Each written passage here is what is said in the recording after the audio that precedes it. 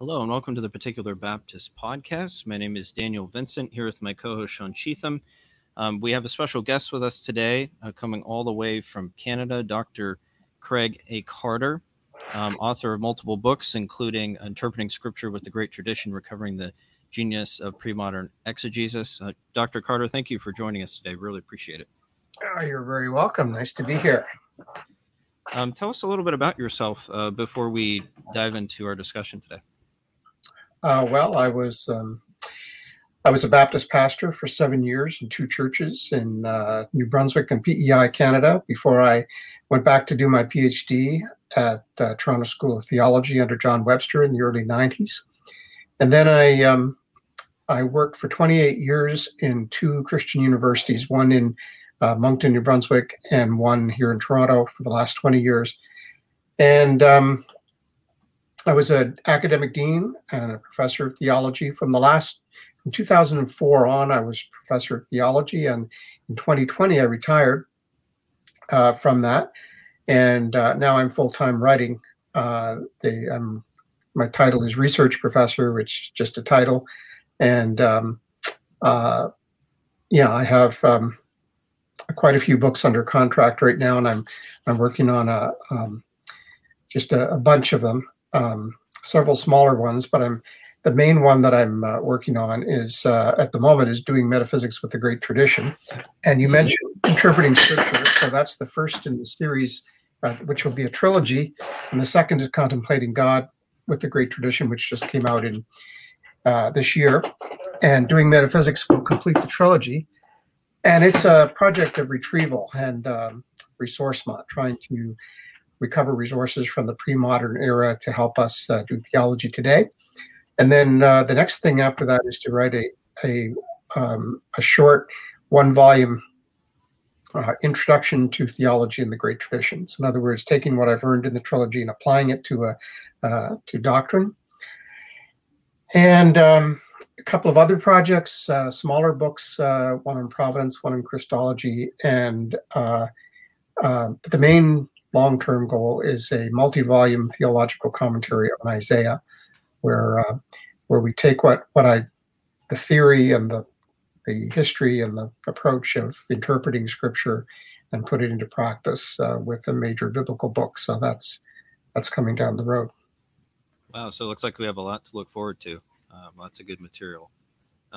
So kind of going to the discussion of metaphysics, your focus on that a lot. What drove you to focus your studies on the topic of metaphysics as it relates to Christianity? Well, in the Contemplating God preface, I give a little history of how this happened. I started out with my PhD thesis was on John Howard Yoder. My major theologian was with John Webster was Barth, and I wrote two books, one on Yoder and one on social ethics, in which I basically was arguing for pacifism and a kind of Anabaptist Barthian approach. So I started out to write a book on that. When I got my sabbatical, I started out to write a book on the doctrine of God. And my idea was to take what I would now recognize as a social Trinitarian approach to the doctrine of God, following people like Zizioulas and Gunton and Wolff and Grenz, and propose that as a foundation for social ethics. So in other words, we live a pacifist ethic because we are imitating the love between the persons of the Trinity. So I started doing my research, and I began to read the Fathers, especially Athanasius, the Cappadocians, Augustine, and the patristic scholarship surrounding the 4th century. People like Louis Ayres and M.R. Barnes and Rowan Williams and John Baer and Francis Young. And I discovered that the whole 20th century was wrong about the Trinity. Wrong in this sense, that the whole supposed revival of Trinitarian theology that starts with Barth and Rahner and comes forward through Pannenberg and Moltmann and so on and so forth. This whole thing is premised on a false historical narrative.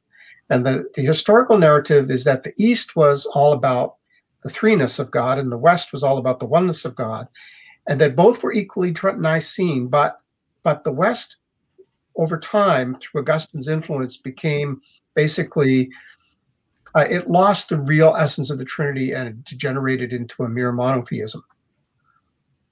And so the idea of God as three persons in the sense of three centers of consciousness, that was seen as Cappadocian. But when I started reading the literature and the history, I realized that modern systematic theology is predicated on a mistake, that this is not historically true. There wasn't really any disagreement among the patristic scholars. The patristic scholars were unanimous that Louis Sayre's book, Nicaea and Its Legacy, really summed things up well and was a key book for me. But basically he said, so you have a number of different theologies, pro-Nicene theologies around the Mediterranean basin in the 4th century, which differ from each other in various ways. And he includes Augustine in here, along with the Cappadocians and others. And all of these pro-Nicene theologies agreed that the only difference between the persons that we can specify is the eternal relations of origin, which are not things that happen in time, hence eternal. They are eternal relations of origin. The Father eternally generates the Son. The Father and Son eternally spirate the Spirit. The Son is eternally begotten by the Father. That is the only way we can identify the difference. Other than that, there's one will in God, one power in God, that God is one God in three persons. But the idea of persons, the modern concept of individual centers of consciousness, has been read into the word person. The shock was, for me, that so many systematic theologians got it so wrong. And that there just wasn't there wasn't a school of patristic studies that was advocating what these modern people were saying. The patristic scholars, be they Eastern Orthodox, Roman Catholic, Protestant, Anglican, they were just all, well, Augustine, Gregory of Nyssa, they're saying the same thing. Well, how do you explain that? Like how do you deal with the fact that could 1,000 modern systematic theologians be wrong? Well, apparently so. But why? Like, what makes it so easy for modern theologians to believe in this narrative? I mean, that's the question. That's what sparks the metaphysical curiosity that has driven this project. Is what is it about the modern situation? Like, we know that the doctrine of the Trinity went into an eclipse during the Enlightenment. So during the 18th century, deism is big. The doctrine of the Trinity is seen as, very questionable. And all through the 19th century, pantheism becomes big with the Romantic reaction against rationalism. And through Hegel, pantheism, panentheism becomes pretty much a dominant force. So you've gone from deism to pantheism, but the Trinity is nowhere in sight. And insofar as you have a Trinity, it's historicized. So Hegel's Trinity is history unfolding. Well, then when you have the doctrine of the Trinity come back to the fore in Barth, Rahner, and so on following World War I, it's like a giant ground clearing exercise has been undertaken so that the old doctrine of the Trinity has disappeared completely from view under the rubble. And now the doctrine of the Trinity is being recovered, but it's not the Nicene doctrine that's being recovered. It is a new historicized understanding of the Trinity that fits within the modern metaphysics of the 19th century. So that's where the whole thing about metaphysics became an issue for me. So I began to conceptualize the way that theology is. Maybe I should stop there, but I want to talk about exegesis, doctrine, and metaphysics, and how they fit together. Because what I think is happening is that there's more to the story about how metaphysics, why the metaphysics presupposed by modern systematic theology is not Nicene. There's another aspect to the story, but maybe I'll stop there and you can ask me more questions. Well, no, I think the discussion on the Enlightenment is important. And your article, Kant and the Spirit of Revolution, I think was very helpful on that. You talk about David Hume and Kant's influence on the doctrine of God, really, in classical Christian metaphysics. But how did they influence Christian metaphysics with the Enlightenment? Kant was, a product in the Enlightenment specifically. But what was it that really drove them to turn away from classical metaphysics and embrace the Enlightenment? Well, this is something that explaining that is like what 3 books are about. I mean, it's really hard to put it into a short paragraph. But the Enlightenment, as I understand it, is a revival of neo-paganism, of ancient paganism.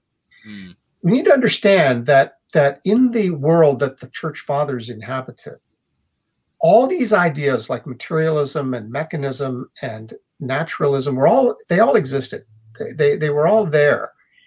And the central philosophical tradition was Platonism, broadly understood. Platonism in the sense that tradition that began with Socrates and had its roots in the pre-Socratic philosophers, and which went through Plato and then his student Aristotle, and then through the Middle Platonists and the academics and the later the Neoplatonists.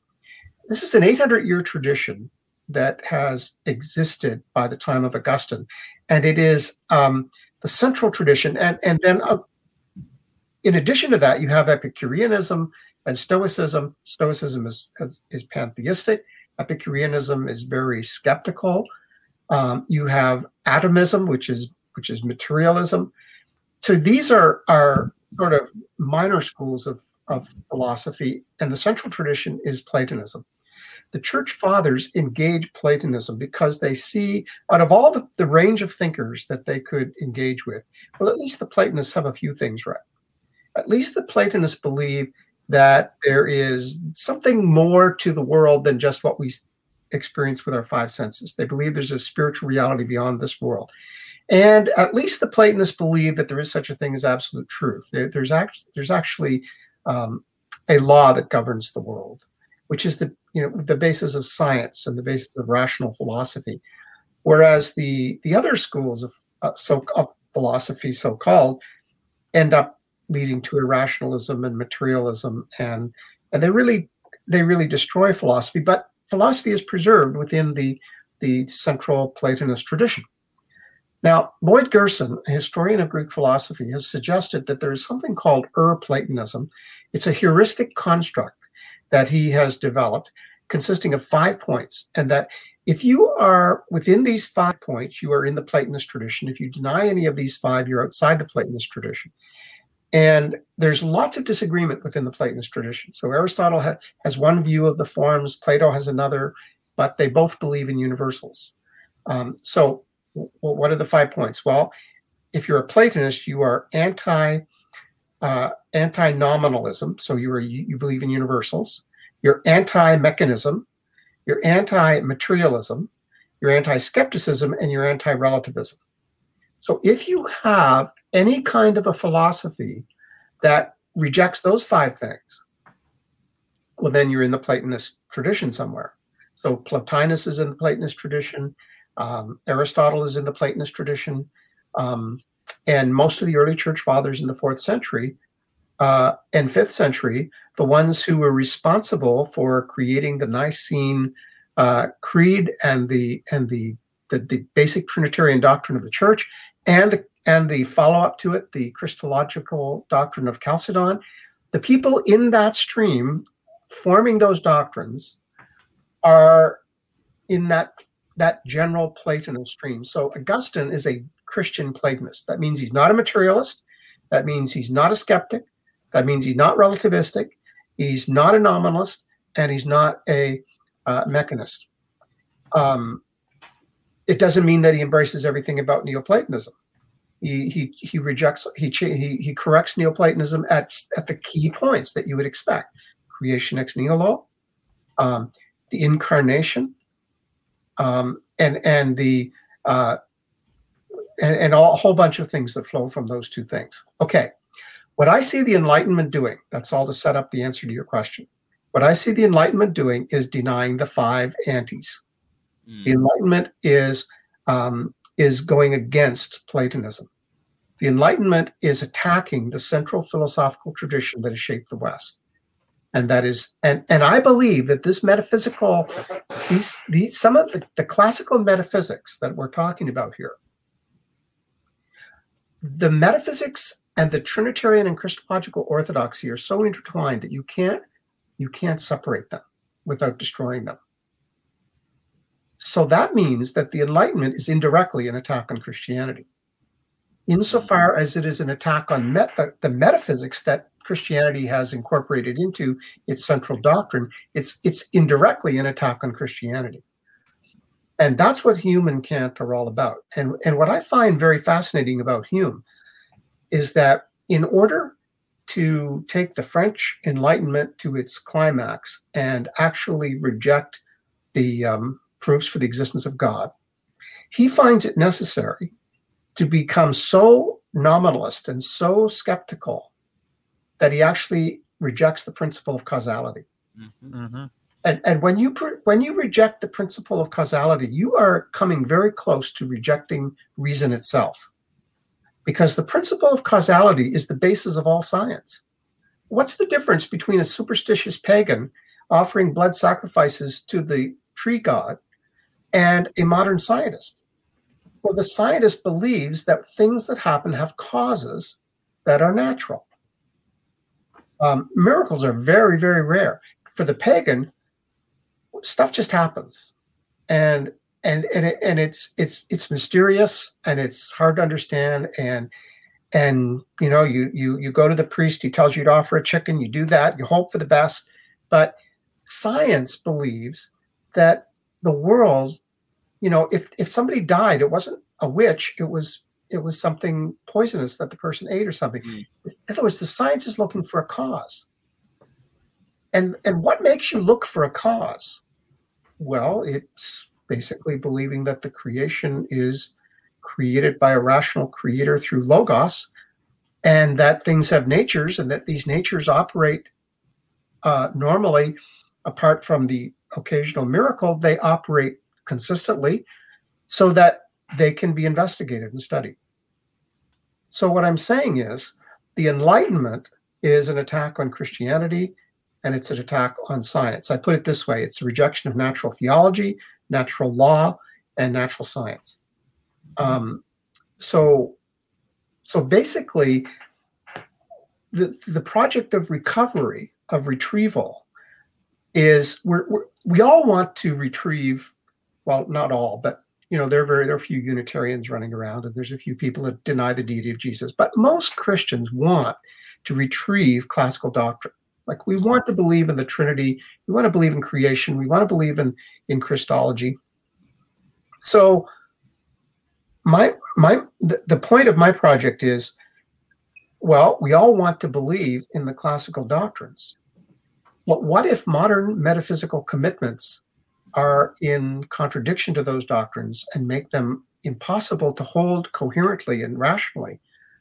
Then don't we have to reject the modern metaphysics and embrace the metaphysics that were part of the creation of those doctrines in the first place, in order to confess them firmly and truly and fruitfully today? And so that's the whole thrust of what we're trying to do. The Enlightenment is the rejection of Christian metaphysics, and my project is the recovery of Christian metaphysics. And my argument is that if you really want to be orthodox today, you can't just have the doctrines without the metaphysics. So you pretty much answered the question I was going to ask next about Christian Platonism. I think you fairly well defined sort of what that was and why it's appropriate to use that term. So I will just steal Dan's next question. You talk about Augustine's relationship to Platonism in your book, Interpreting Scripture with the Great Tradition. Why was this philosophical system so influential on Augustine? It was the least bad one out there. Mm. If you read Book 8 of The City of God, he's got lots of criticism of the Platonists. He has one passage where he says, in the books of the Platonists, I read that the One created all things and created all things by reason. But in those books, I did not read that the One sent his Son who became flesh and dwelt among us. He basically says that Christian Platonism was better than materialism, but it needed to be supplemented and corrected by special revelation, which is what he proceeded to do. Now, some people react against this term Christian Platonist, and they don't like it. And part of it is that, well, there's many reasons for it, but part of the problem is that some people think that Platonism means what I would call, and I think what would be technically correct to call, Neoplatonism. And Neoplatonism is the view that the One emanates being from itself, and that becomes the universe. And the being emanates out from the One and goes back to the One, and that's the cosmology of the world. So that means that the difference between creation and creature, or creator and creature, is one of degree of purity of being. So it's the idea of the great chain of being that was so influential in the Middle Ages. Now, if I thought that that's what Augustine meant by or what Augustine scholars mean by Christian Platonism, I would be against it too, because I believe in creation ex nihilo. So I believe in a qualitative difference between the being of the divine being and the being of creation. The being of creation only analogically participates in the divine being. It's not in continuity with it by degrees of purity. It is completely different from it, but it resembles it.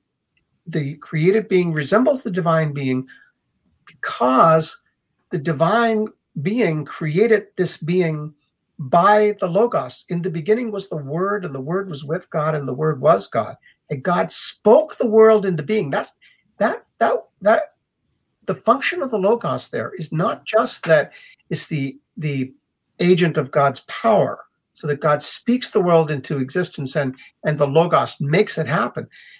But the Logos is the rational principle that animates the creation and gives it structure and order and beauty, which culminates in the image of God in man, which no matter how you define the image in detail, I think that the tradition is correct to say that part of what that means is our ability to use reason, our rationality, that human beings resemble God in that we are able to rationally appreciate the design and order he has put into the creation. And that is so there is a connection between divine being and created being, but the tradition has developed the whole doctrine of analogy to preserve the creature-creator distinction without turning the creation into nothing but meaningless chaos. Yeah, and I think, talking about this from a philosophical perspective, you talk about people not liking the word Christian Platonism. I think there is an overreaction.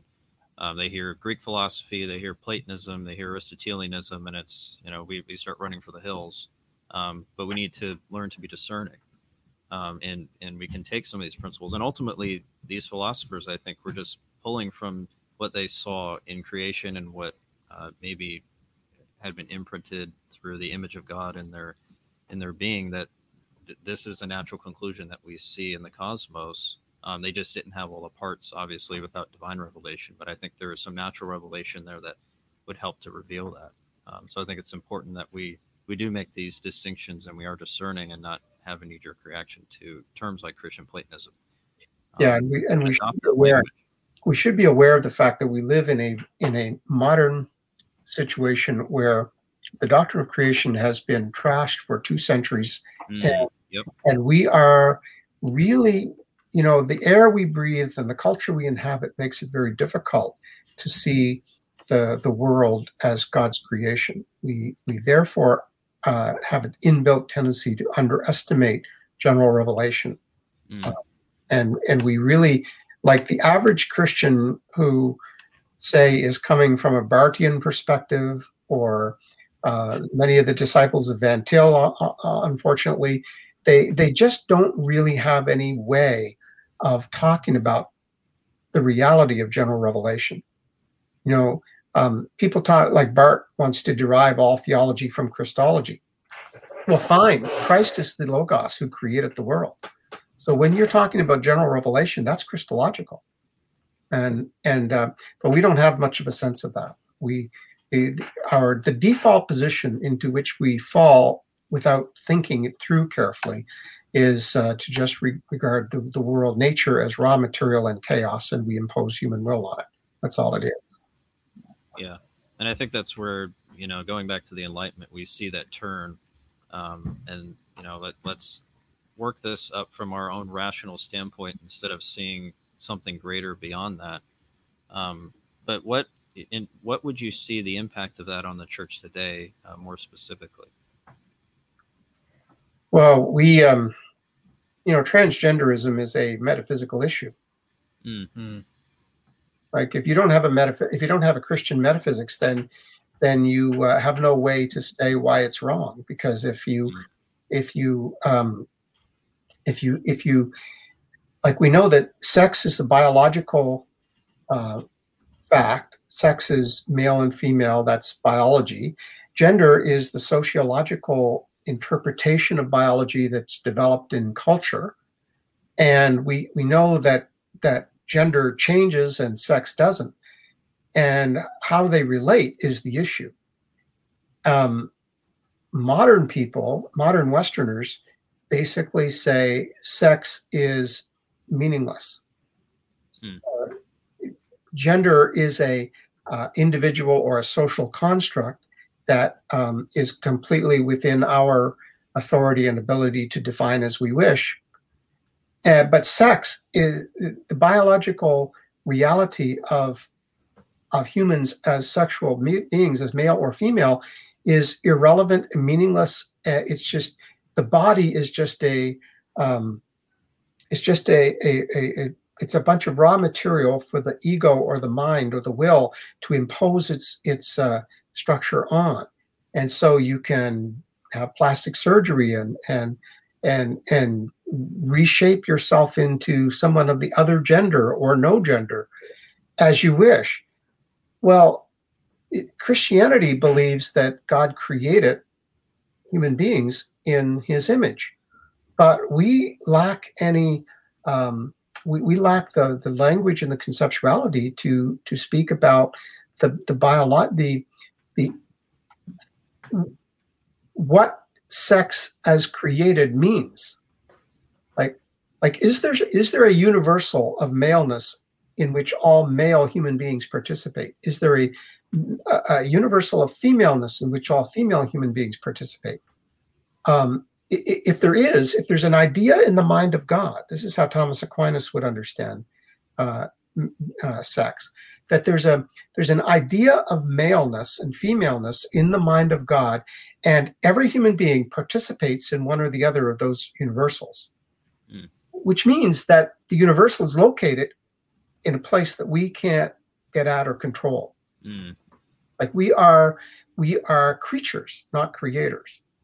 And therefore, there's a lot of flexibility. You can have tomboyish type girls, and you can have men who have certain feminine characteristics. Human nature is has a lot of range and fluidity to it. It's not like every person has to be exactly like every other person. There's more than one way to be a man, more than one way to be a woman, but there still is such a thing as maleness and femaleness. And there's an interaction between gender and sex that develops differently in different cultures and different historical periods, and so on and so on. But the question is there anything universal about maleness and femaleness that is beyond our control, that comes to us as a gift, that we receive and we either throw the gift back in the Creator's face, or we receive it gladly with thanksgiving. Like that is the issue that confronts us today, and if the church cannot express itself in the terms like what I've just described, I don't know how it responds to a situation like this.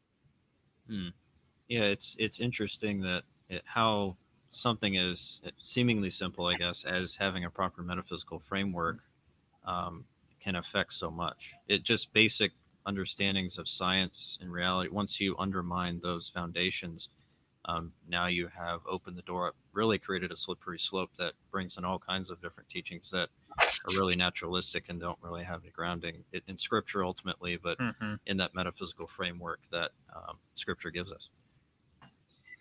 And that probably leads us into our next question. Why is having a proper metaphysical framework important for the study and exegesis of Scripture?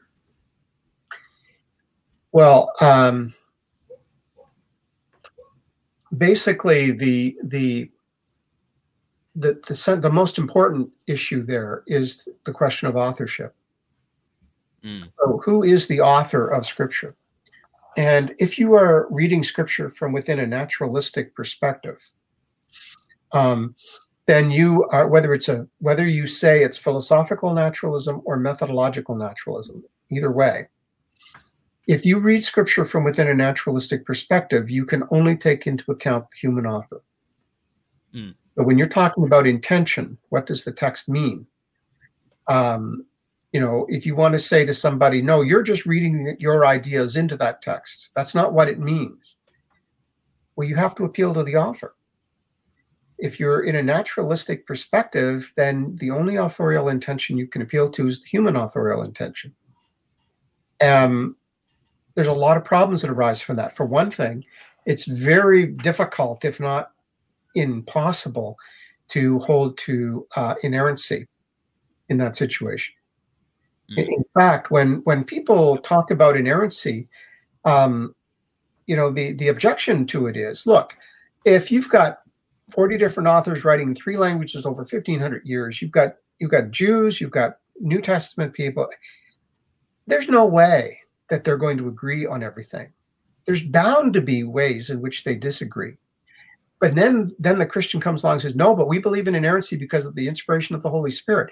Then the only way that can be interpreted in a naturalistic framework is God mechanically overrides the will of the human author and makes that human author say something that the human author would never otherwise say, which, in other words, there's got to be a mechanical dictation theory of inspiration developed, or at least that's what's thought, because it's a naturalistic perspective. So when you think about Scripture being inspired within a Christian metaphysics, it's possible to understand that Scripture is a combination of providence and miracle. That providentially, Luke chapter 1, God works through Luke's research. Luke interviews eyewitnesses, he collects up stories, he puts it together under the guidance of Paul, we believe, into his gospel.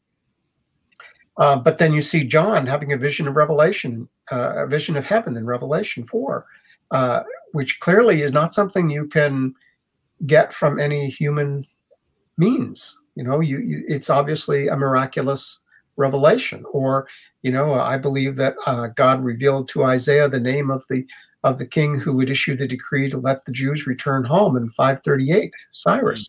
And there's no way that a prophet could know that except by a revelation.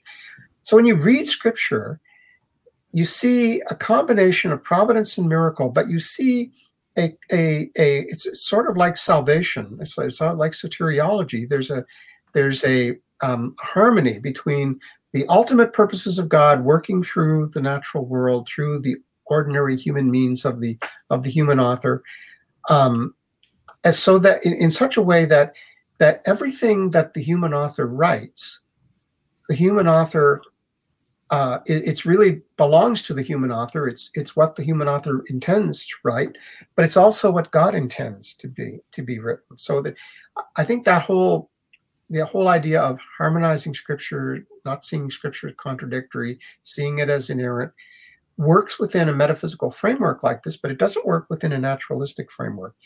Because ultimately, the appeal for meaning is not the appeal to the human author only, but to the divine author. It's the divine author and his intention that finally determines the meaning of every text. And that's why it can have more than one layer or level of meaning, because it can mean one thing on as far as the human author could see, but it could yet still have a deeper meaning because of what the human author could not see, but which the divine author could see coming later and happening. So I think that I think that the authorship is the main answer to your question. Okay. And how would we look at metaphysics as it relates to the doctrine of God? How would we why would it be important to apply a proper metaphysical framework as it relates to God when we're talking about simplicity, impassibility, etc.? Okay, so the Church Fathers, if you're someone like Gregory of Nyssa or Basil of Caesarea, and you study, as some of those guys did, in Athens itself, and you study the great philosophy, the literature of your age, of your culture, you learn about the Aristotelian proof for the existence of God. So let's say that you are convinced that it's true, that there is a first cause to the universe, that the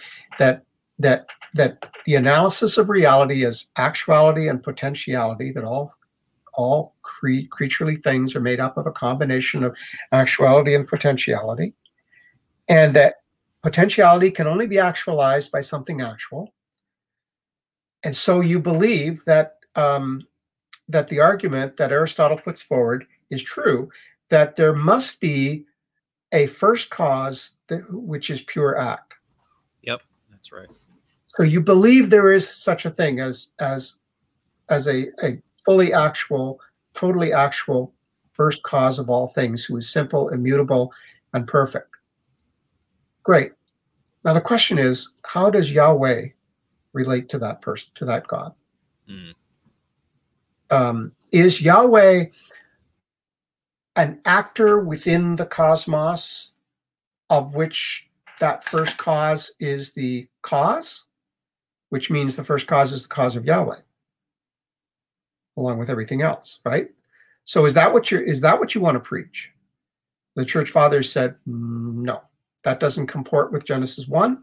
Genesis 1 says that Yahweh is the creator of all things. Well, if Yahweh is the creator of all things, and you believe there is such a thing as the first cause, Yahweh's got to be the first cause. But the problem then is, but Aristotle's God is not personal.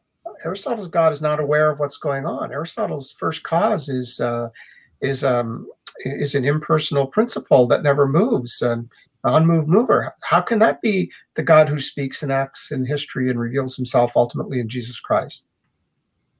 So the solution the fathers came up with was this: that they said, the God of the God of the Bible is the God of is not less than the God of the philosophers, but he is more. The God of the Bible is the God of the philosophers, but wonder of wonders, something has happened.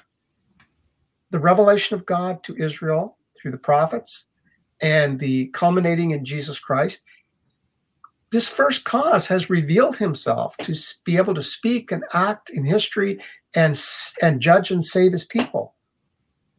Who knew?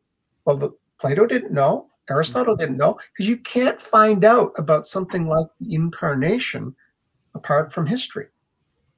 So a guy like Justin Martyr in the 2nd century was on a philosophical quest, and he explored all the philosophical schools. He came to rest with the Platonists and found them to be the best. And he tells us that he kept waiting for the Platonists. The Platonists would talk about God and how there must be an ultimate, the good, the source of all things. And he says, I kept waiting for them to tell me, so how do we know this God? But they never could. And then he describes an encounter that he has walking along a beach, and he meets this old man who tells him about a group of people called the Hebrew prophets, whose writings are still extant. And they've testified to God, and they purport to be able to lead us to knowledge of this God. And moreover, this God has spoken to Israel. And by the way, looking at it from a first century perspective, second century perspective, these Hebrew prophets go back further in time even than Plato and Socrates. So if they're older, then they're more authoritative. And so he basically says, and the prophets have prophesied about things that were to happen, and now these things just recently have happened, that God has become incarnate in his son, Jesus Christ, and then he proceeds to tell him all about the New Testament. And Justin Martyr is converted. But when he's converted, it's very significant that he does not cease to wear the philosopher's cloak, because he believes that what he has now found is the true philosophy. And Augustine would have said the same thing. He would say that Christianity is the true philosophy. In fact, the breaking theology and philosophy into two separate academic disciplines is a very modern thing. This is something that wasn't recognized. Augustine would talk about Christian philosophy. Thomas could talk about sacred doctrine, but Thomas didn't distinguish. He didn't say, well, I'm going to write a book on philosophy today and I'll write a book on theology next year. It was all one thing to him. And part of the reason why they've been differentiated so strongly in the modern age is simply to get rid of the theological influence on philosophy. It's to undo what the fathers did by bringing them together. Basically, the fathers did not want to be in a situation where Christianity could be interpreted as anything other than a claim to be the ultimate truth. And so people talk about the nefarious influence of philosophy on theology as if this was the world corrupting Christianity. The right way to look at it is to see this is an imperialistic claim that Christians are making, that the God of the Bible is not just the tribal God of the Jews and Christians, but the creator of the whole world. And he is that which the philosophers partly discovered, but the truth about him is so much greater than the philosophers ever knew. And that's what we're proclaiming. We in the modern world don't think that way anymore. But too many modern theologians think of it as, well, modernity is the real thing. It's the truth. It's so obvious. And we've got to somehow convince these people that Christianity can be believed on their premises, that Christianity fits into their worldview. Christianity can be adopted alongside that's not the way the fathers went at it. They went at it from a totally different perspective. And I think that if they hadn't, I don't think we'd be here talking about them. Yeah, that's a great point. And I think that if we forget to recover our understanding of church history, I think that's another area where we fall. When we're talking about these metaphysical items, we derive these things from Scripture. Obviously, ultimately, we see them as taught in Scripture, but understanding them in their historical perspective, I think, would help us to not fall into these things in our modern age and understand this is what the church taught. This is how they understood the metaphysical framework taught in Scripture, and they didn't see a dichotomy between the two. I think ensuring that we have that understanding of church history is vital to not losing this, and making this dichotomy. Yes, and one of the key points in the church history is that scholasticism is not Roman Catholic. Scholasticism, there's medieval scholasticism, and there's Thomas Aquinas. And then after the Reformation, we see the rise of Protestant scholasticism. And Thomas is very important to people like Francis Turretin and John Owen and Junius and all the rest of them. And so the scholasticism, this is one of the things I really want to try to write about in the upcoming book. Scholasticism is not just a method of disputations and questions and answers and objections and replies and so on. It is that. But there is something far more profound about the nature of scholasticism, and it has to do with the synthesis of faith and reason. It's the understanding that reason and faith go together and mutually reinforce and support each other, and that faith needs reason and reason needs faith. Mm. And this is the heart of scholasticism, in my opinion. And I think that the fight between scholasticism and the Enlightenment is a complicated thing, and a lot of it has to do with propaganda. The people like Richard Dawkins today are propagandists and sophists, and they are very similar to the people like Voltaire and the people in the Enlightenment.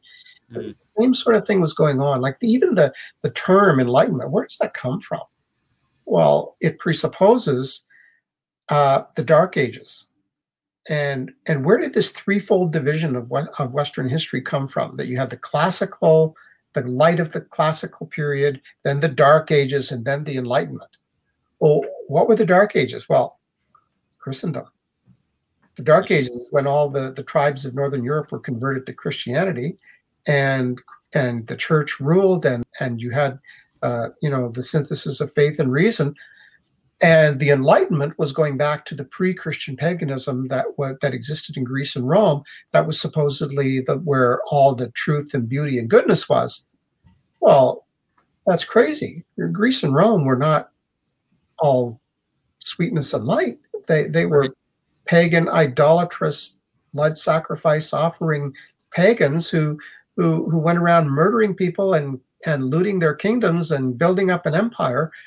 I mean, the idea that was what we need to get back to and suppress all this Christianity stuff. Well, I mean, it's still going on. It's still happening today, the same kind of idea.